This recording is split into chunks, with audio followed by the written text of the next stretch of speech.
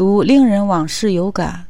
前几天我看了一本书《令人往事》，今年刚出版的，作者张颐和。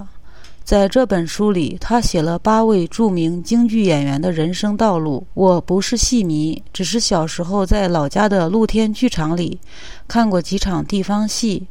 在北京住了10多年，也没有迷上京剧。不说现在，就是将来，我也不太可能成戏迷。话虽如此，看到书封面上特意注明写给不看戏的人，心想我正是作者期望的读者。常言说人生如戏，戏如人生。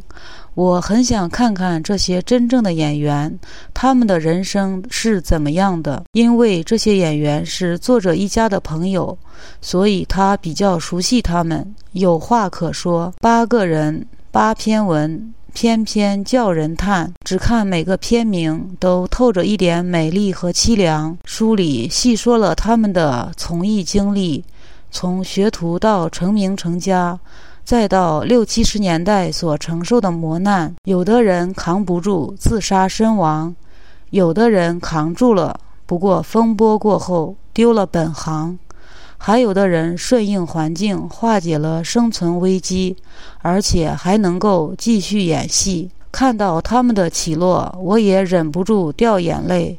一方面，我庆幸自己出生的晚，当时只是个小孩子，不会受到任何运动的影响。另一方面，我也很高兴现在的艺人们能在舞台上自由表演。不过，按照作者的观点，新一代戏剧演员几乎没有人能比得上那些老演员，他们身上的精湛技艺和敬业精神都一去不复返了。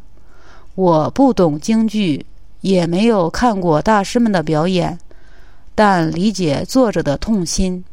何况他还是一名戏剧研究人员。